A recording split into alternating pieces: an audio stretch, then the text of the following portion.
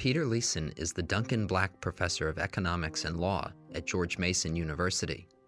His work often reads as forays into high weirdness, voyages to strange unknown countries, penetrated only by the light of economic reasoning.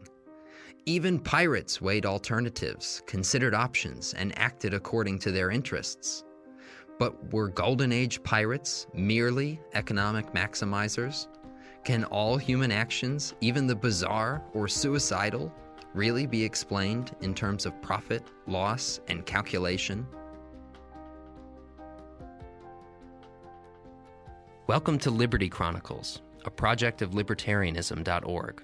I'm Anthony Comegna. In pop culture, at least, there are lots of views of pirates or presentations of pirates that seem to think of them as bloodlusting, overly passionate, emotion-driven people who don't go through any kind of rational calculation process in their behavior. They're red in the eyes or something, and they go wild until they have a short life and marry, right? But even there, you say, there's plenty of rationality. It totally structures their world. And all you have to do is understand them better, and suddenly their seemingly bizarre ways of life and practices make perfect sense. Yeah, that is accurate. And I would just say with respect to that, so note that a pirate or anyone else, for example, being, filled with bloodlust would not in any way imply irrationality. I don't think that is true about pirates, which we can come to in a moment. But that wouldn't imply rationality, right? Bloodlust would imply that my goal is to, say, hurt people. And then I would then rationality just says that I'm trying to hurt people as effectively as I can. Mm-hmm. So as you said, it's about goals. The having the goal never leaves, right? We always have something that we're acting for. There is a goal. There is some goal, whatever it is, and then there's us trying to achieve it. And achieving it doesn't require that we sit there with calculators and Excel spreadsheets and weigh costs and benefits, right? So rationality isn't a claim about how people calculate, for example, or how smart they are. It just says that they're trying their best. Maybe the best that they can do is to simply react to whatever emotions that they feel. That's entirely possible. But it's saying that they're just doing the best that they can, and the best that they can might not be very good for a variety of reasons. So I just want to distinguish, what the rational choice approach that I'm applying is doing vis-a-vis the alternatives. In other words, I don't think there is an alternative that cannot be in some way admitting that somebody has a goal if it's going to analyze their behavior and then think about how they're doing. Now, it might not do that explicitly, and it might not articulate the logic, and I think that's a shortcoming of approaches that do that. But it doesn't seem to me that we can actually deny people having goals and then deny doing things with respect to those goals, which is all that we're saying with rationality. Okay. So now let's get into who these people were. Historians usually mark out, say, the decades 1650 to the 1720s as the golden age of piracy in the Atlantic. Who were these people? And let's do some exploring of them from below. Who were they? Where'd they come from? What were their lives like? Well, I focused primarily on pirates of the early 18th century, but the answer is largely the same for those of the 17th century as well. And that is that they were primarily, although not exclusively, they were primarily sailors who either came from the merchant marine or came from the Navy, which could be the public part of the Navy, as been on an actual Royal Navy ship, or on the sort of private wing of the Navy. There were these ships, as you know, called privateers, which were essentially private warships, and pirates could come from those as well. So these were seafaring guys. And with respect to merchant sailors, when a pirate crew overtook a merchant ship, if it was looking for recruits, it would often extend the option to the merchant sailors who were on board if any of them wanted to join. And sometimes those merchant sailors did. And so that's one chief way that merchant sailors became pirates. Another way they did so was to actually mutiny against their merchant ship captain and to turn the crew pirates. So instead of shipping goods across the ocean, they would decide that they would try their hand at attacking other ships that were carrying goods across the ocean and stealing their stuff. With respect to the Navy and privateers, the situation worked similarly. There was a mutiny possibility by which sailors on those ships could turn pirate, but a perhaps more significant way in which they did so was when wars ended. So in 1714, the War of the Spanish Succession ended, and a lot of guys, or at least some guys who were sailing on naval ships or privateers, were out of work. And the activities of privateering in particular are essentially identical to the activities of piracy. And so naturally, these guys looking for alternative forms of work and not seeing very good prospects in their alternative legitimate employments on land, where they wouldn't earn very much money, some of them at least decided to roll the dice and take up piracy. So there's a buildup by these new nation states, especially say like after Westphalia, right, where they're not going to destroy each other. They're just calculating the balance of power worldwide, and they're trying to get the edge over each other across these extended empires. And they throw all these sailors out of work periodically during peacetime. How do sailors then actually go through the decision to turn pirate?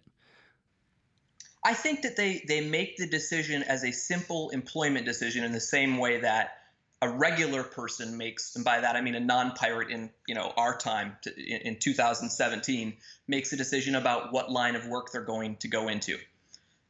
So if we think about it, perhaps the closest analogy, or the best way to think about it, is to think about how is it that members of a contemporary, say, criminal gang like MS-13, which is all over the news right now. I'm sure you've seen about it. This Latin American gang, apparently primarily members come from, I think, El Salvador it is, and they're engaged in drug smuggling and human trafficking and extortion and murder. And so how is it that they come to become members of these gangs? And the way that they do so, which I think is, again, the same logic that sailors made when it came to piracy, was to weigh costs and benefits, at least implicitly, right? Again, it doesn't require a calculator, but to think about, well, my alternative employment yields a very low wage and doesn't have a very nice work-life element to it. In other words, economic opportunities are depressed, which is why you might take a step as radical as turning to an outlawed activity, which offers a higher opportunity for pecuniary gain and perhaps also some ancillary benefits of the job, some non-pecuniary benefits. You are self-employed, you have more opportunity for leisure if you want to take it, for example. They weigh those things, then they make a decision. And obviously, not everyone chooses the same thing. In fact, most people choose not to take the risk of turning to outlawry. And that's either because their legitimate wage alternative, working as a regular member of the workforce, offers a higher wage, or some other aspect of it to them is more appealing relative to taking on the risk of becoming of turning to outlawry. But for some, that trade-off militates in the other direction, and so they choose to maximize their income in that fashion. Let's get into some of those non-quantifiable aspects. We can look at wage rates for sailors, and they're extremely poor, and their diets and things like that.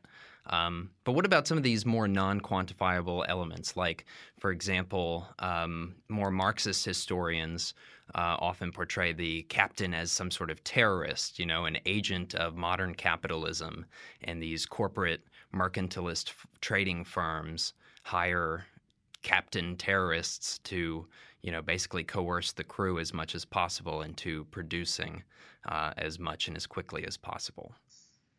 Yeah, I think that the extreme version of that is definitely most extreme and not accurate. I think it's fine for sort of getting the point across that, what is true is that on merchant ships, for example, there were more or less autocratic managers, the captains, who were there to protect the interests of external financiers. So merchant ships were capitalized by wealthy landlubbers. And so those guys put a lot of money into these ships and into the cargo that they were carrying, but they didn't sail on the ships themselves. And so, in order to make sure that their ships and the cargo were protected, they basically installed someone on their behalf who had autocratic power over the sailors to make sure the sailors did their jobs and didn't abscond with the goods, for example, and that was the captain.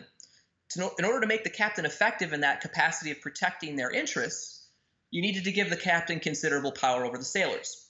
And that was a very sensible response. Something that is necessary in order for merchant shipping, at least in the period, to be profitable, was to have a captain along those lines. But like with everything, there's a trade-off. There was also a cost to having an autocratic captain. And the cost was that, again, because the landlubber financiers weren't on the ship to see what was going on, the captain could abuse his authority that he was given by the financiers to benefit himself, not only at the owner's expense in some cases, but also at the sailor's expense. And that's what's highlighted by a lot of what I would sort of call leftist histories of what happened with merchant shipping. And there's truth to that, because there was real scope created by the necessity of autocratic captains for them to self-deal at sailors' expense. And many of them did, sometimes in heinous ways. And that certainly, I think, contributed to the reason why it is that a person who was on a merchant ship, for example, if given the opportunity, might be willing to entertain the possibility of turning to piracy. Pirate ships did not have autocratic captains, as a way to escape that.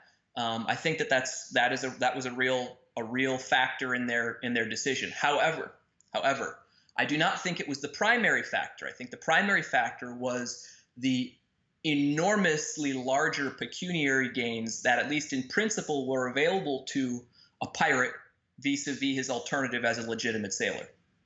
What kinds of sources did you study, or have you studied, to actually learn about pirates' behavior?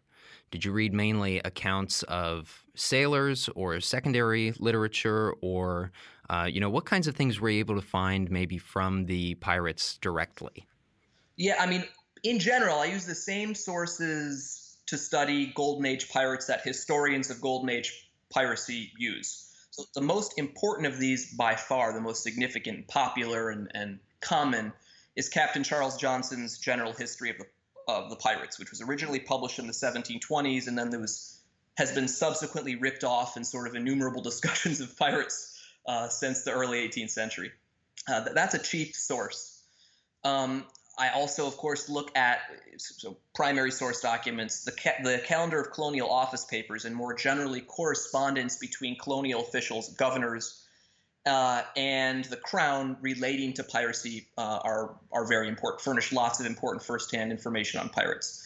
We have a couple of accounts. The one that comes to my mind that I found the most useful and interesting was that by William Snelgrave, accounts of people who were actually this was a slaver, a merchant ship captain, who was taken capture by early 18th century pirates and lived with them and went around with them for quite some time. And he published what he observed and his experiences as part of a book he wrote called A New Account of Some Parts of Guinea and the Slave Trade, I believe. The whole book is not about that, but a good part of it is.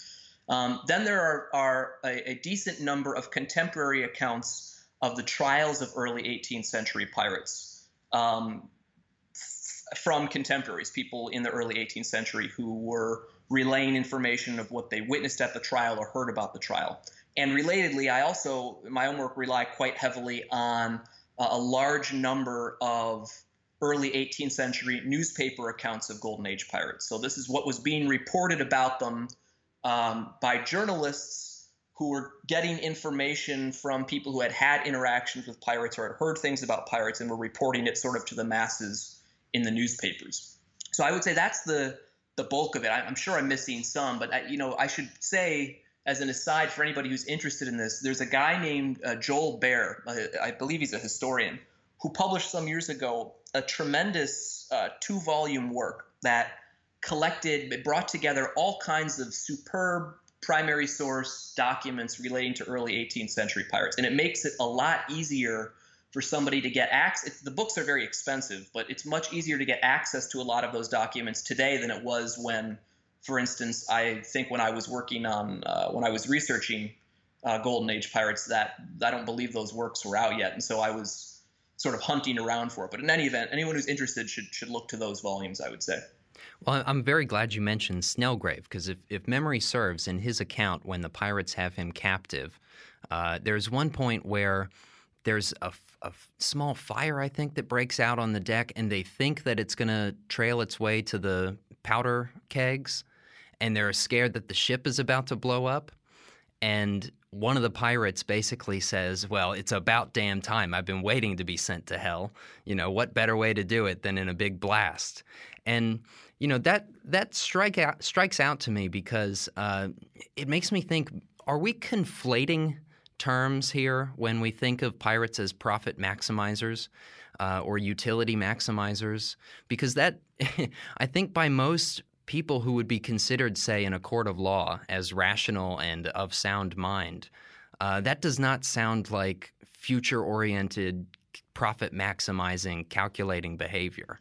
It sounds like it to me, right? So, you know, think about it from the perspective. Well, maybe this is why libertarians don't run the courts of law. Well, it's not about, this isn't a libertarian perspective. This is just the perspective of an economist, right? So think about it. Are you more or less likely to mess with somebody who tells you that they don't care what happens to them, they'd be happy to go to hell right now, they're madmen, and you know, they'd be pleased to be blown to smithereens? And there are many, it's not just in Snelgrave's case. There are lots of accounts of pirates acting in this crazy fashion where they don't give a damn, and, you know, come what may, they're going to do whatever they want. You're less likely to mess with that person, right? That is a way to basically, if the people that you're interacting with believe that you're a crazy madman who doesn't care about his life or death, then it's easy for you you can essentially, from their perspective, credibly commit to behaviors, threats, that get them to behave in ways that inure to your benefit. For example, by not resisting you, even if the odds are against them, right? It's a way to preserve oneself. It's a marketing strategy, if you want to think about it that way. You behave in a certain way in order to create a strategic response from your adversary that inures to your benefit. And you see this in all sorts of criminal activity, right? So you see this with members of MS-13, for example, returning to them, or other gangs, where they act like, you know, they don't care, I'm super tough no matter what, you know, I don't fear for my life. Why do they act that way? Well, one possibility is that they really don't care and they don't fear for their life.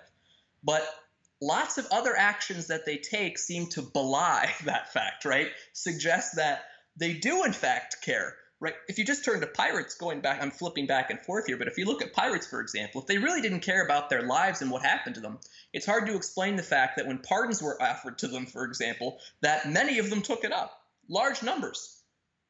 Why is it that they did that? So with all of these behaviors, let me return to my MS-13 example for a minute, if you'll indulge me for a second. So the problem as I think about it is basically this. Imagine that I told you I had the following. So as I mentioned, MS-13 is like drug smuggling, human trafficking, murder, so on.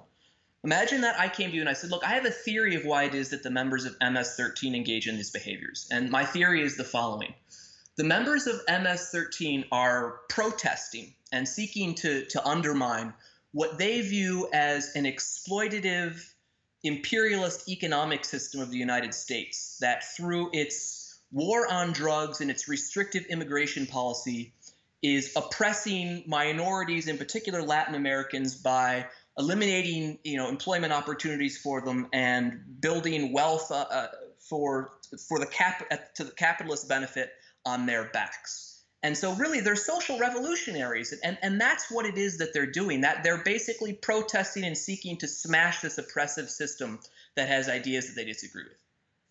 I think if I said that to you or to most people, they would laugh in my face, and rightfully so, because that's preposterous. Instead, it seems pretty obvious to us that the reason that MS-13 engages in murder, extortion, drug smuggling, and human trafficking is because they're trying to make as much money as they can. It's a criminal enterprise, right?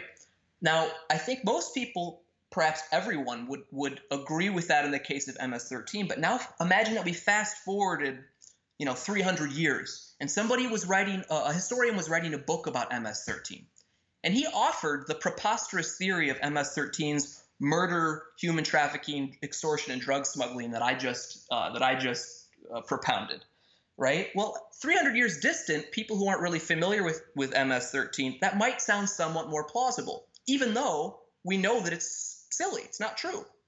And I think that this is basically the situation that has happened with Golden Age pirates, is that if it, with a couple hundred years later, when nobody is around to see them, it seems reasonable to think that they were these, social revolutionaries, and that they cared about equality and justice, and they were just fighting the oppressive, burgeoning capitalist system.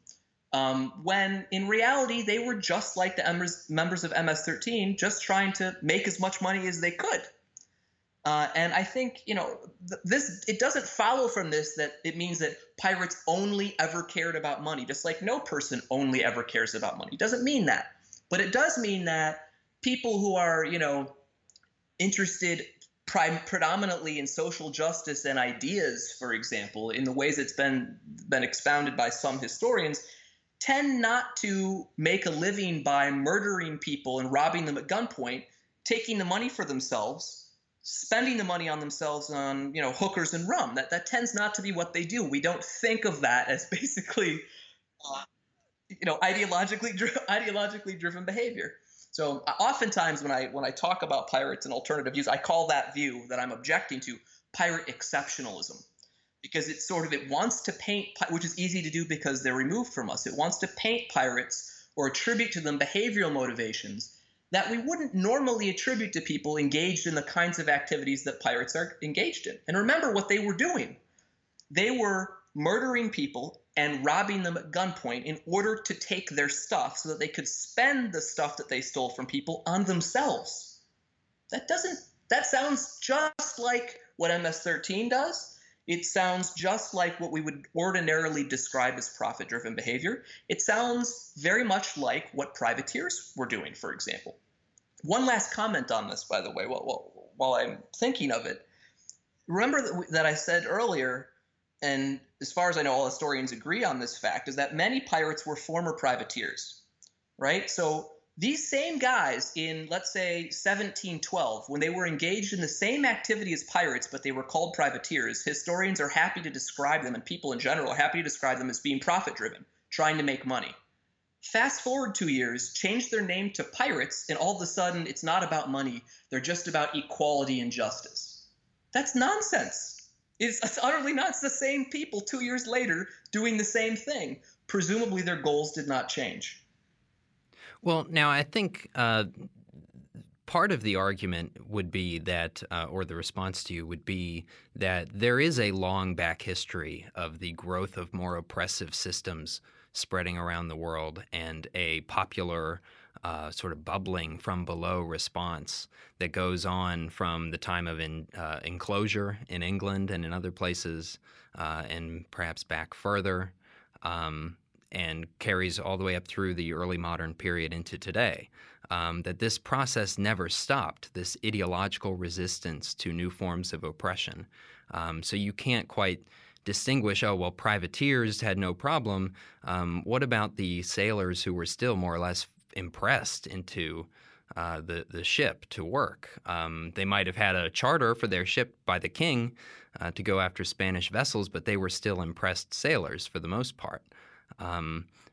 Paid a paltry sum and living under horrible conditions and more or less forced into obedience by the captain, captive on the ship. What kinds of ideology did you see, or do you actually see among the pirates? Is there any sense that they are members of a distinct class of people? I think that you could describe them that way, but it would be arbitrary and misleading or distortive of reality to do so. So yes, it is true, just like with that, members of MS-13 do not tend to be people who have high human capital levels whose relevant alternative was working in Silicon Valley, for instance. Pirates were not people who had high wage alternatives in legitimate employment on land, which is part of the reason why piracy was attractive to them and not to people who did have those opportunities. So in that sense, yes, of course, there's commonality. That's true across basically labor types in general. But I don't think that we really get anything out of that. I don't think that yields any particular any particularly special insights apart from those that come from the ordinary economic ones that will apply to that group of people because they face similar opportunity costs. So to me, it is a very forced interpretation, one that I don't know, but would seem to have some kind of agenda to it that would basically play up the idea of kind of a piratical class consciousness or some ideological, edge to what they were doing relative to the very obvious fact of what pirates were doing, which was killing people to take their money so that they could have that money, right? So I think that's the standout feature. It's not like, and none of this is to deny any of the stuff that you were saying before, right? All of these problems are true. Things were bad for many people. I'm not denying that.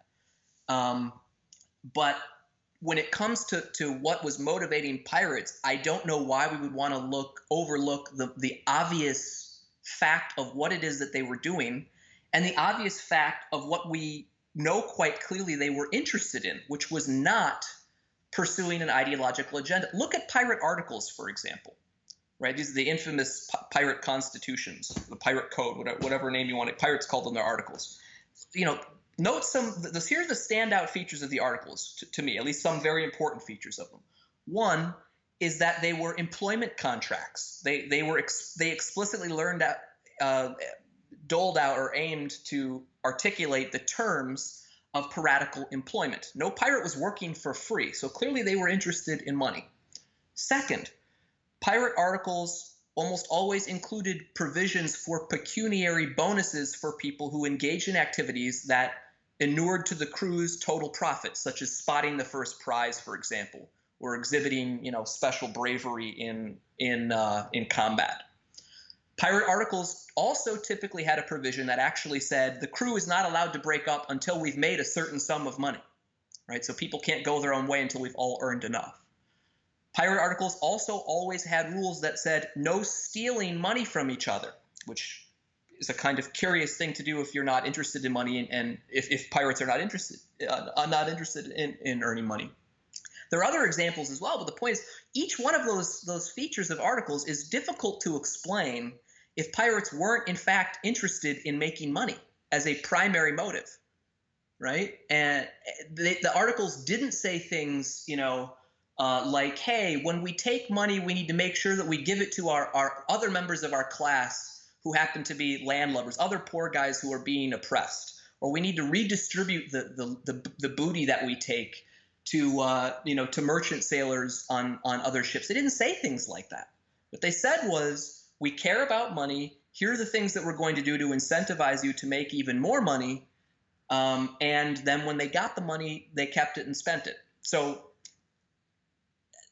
if there are ideological concerns, they certainly seem to be weighing very small, I would say, in the balance relative to the prospect or the concern with material gains.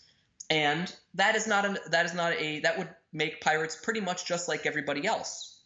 It's not that we don't care about other stuff. It's not that we don't have ideas and that those things don't matter to us. They do. But most of us think about our occupations, which is what piracy was. It was an occupational choice, as a form of production, a way to make money rather than a form of consumption, something that we do for fun. And a fact of life is that life is expensive. It costs money to live. So naturally, how much money we make in a particular employment line weighs quite heavily in what job opportunity it is that we take. And I don't see any reason that we should think about pirates as different from that. Perhaps part of the problem is that in the records that have come down to us, like you mentioned Charles Johnson, all through that book, the records of the pirates are very often, the unusual examples of pirates who had a lot to say, right? They had a lot of ideas, and that's why they got recorded in a book like that. Or they were especially, violent and, anger-driven people. So it sort of obscures the average pirate's motivations and activity, perhaps. It might, but again, I think a sober look at the basic framework of piracy, that stuff. I remember reading, this famous, the philosopher pirate Sam Bellamy, these speeches, which are probably apocryphal, right? There's no, I don't know, maybe they're not, maybe that's real, who knows? But I mean, if you look at the sort of facts of piracy, if you're willing to sort of accept that term, I realize that that's kind of what we're discussing a little bit, but it seems pretty clear to me that those things pointed strongly in the direction of how do I get more for me, not in the direction of the sort of philosophical side that comes out in the speech of Sam Bellamy. Now, part of what pirates did was they made a public show, at least on their ship, of declaring war on all nations. The governments regularly referred to them as scum and villains and outcasts of all nations and things like that, and the pirates responded accordingly by declaring war on all merchant vessels and all national shipping. But they lost that war, and in the 1720s, as well, after the Spanish War of Spanish Succession, the great nation states and empires all collaborated together, some more closely than others, to exterminate the pirates in the Atlantic, and they basically did. So then my question is, well, is it actually a poor example of an anarchist social legal order in operation if, these nation states can crush it like that? I would say no. I mean, to me, there's nothing surprising about the fact that the strongest navy in the world was able to blow up what amounted to a couple dozen ships, right? By this sort of these ragtag thieves. So at the height of the golden age of piracy, there were about 2,000 of them. And the average crew was, some 80 guys, so let's say you're looking at, 25 or 30 ships. That's not going to pose much of there's nothing shocking about the fact that the Navy of England could easily decimate this number of guys if they wanted to. That doesn't tell me anything to me anyway, it doesn't say anything to me about the workability of anarchy. It just says that really strong forces can very easily handle very small, very weak forces, or very small forces relatively. To me, what the pirate episode with respect to anarchic governance suggests is that, first of all, such governance is maybe workable in under circumstances or in cases where we think it might be least likely to work. I think most people are generally surprised by the idea that a pack of murderous thieves was somehow able to secure, without any official government, devise its own private system of rules that worked reasonably well to secure cooperation among each other. I think that's one piece. The other piece that I find, what I think is one of the more important lessons about anarchic governance that comes from pirates, is that private governance can be, even when created by murderous thieves, can be quite sophisticated. So a lot of the examples of anarchic governance, to the extent that people are familiar with them, what they might be familiar with are systems that work kind of like a blood feud system, right? A system fundamentally predicated on retribution via violence. And there was certainly, of course, an element of that in pirate governance as well, but the striking aspect of pirate governance, to my mind, was that it actually much more closely resembled a system of constitutional democracy, one that would be very familiar to people who are familiar with America's form of government today. And I think that's a truly remarkable thing when you think about the time in which pirates were developing the system.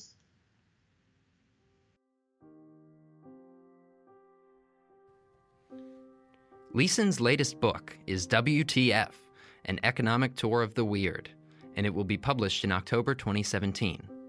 WTF, like his many other books and articles, expands on Leeson's efforts to fuse historical and economic analysis. It may not always be a happy marriage, free from conflict, but both perspectives are necessary if scholars ever hope to grow beyond the traditional confines of their own fields. A holistic science of human action incorporates both microeconomic theory and gritty, bizarre historical reality. Liberty Chronicles is a project of libertarianism.org. It is produced by Tess Terrible. If you've enjoyed this episode of Liberty Chronicles, please rate, review, and subscribe to us on iTunes. For more information on Liberty Chronicles, visit libertarianism.org.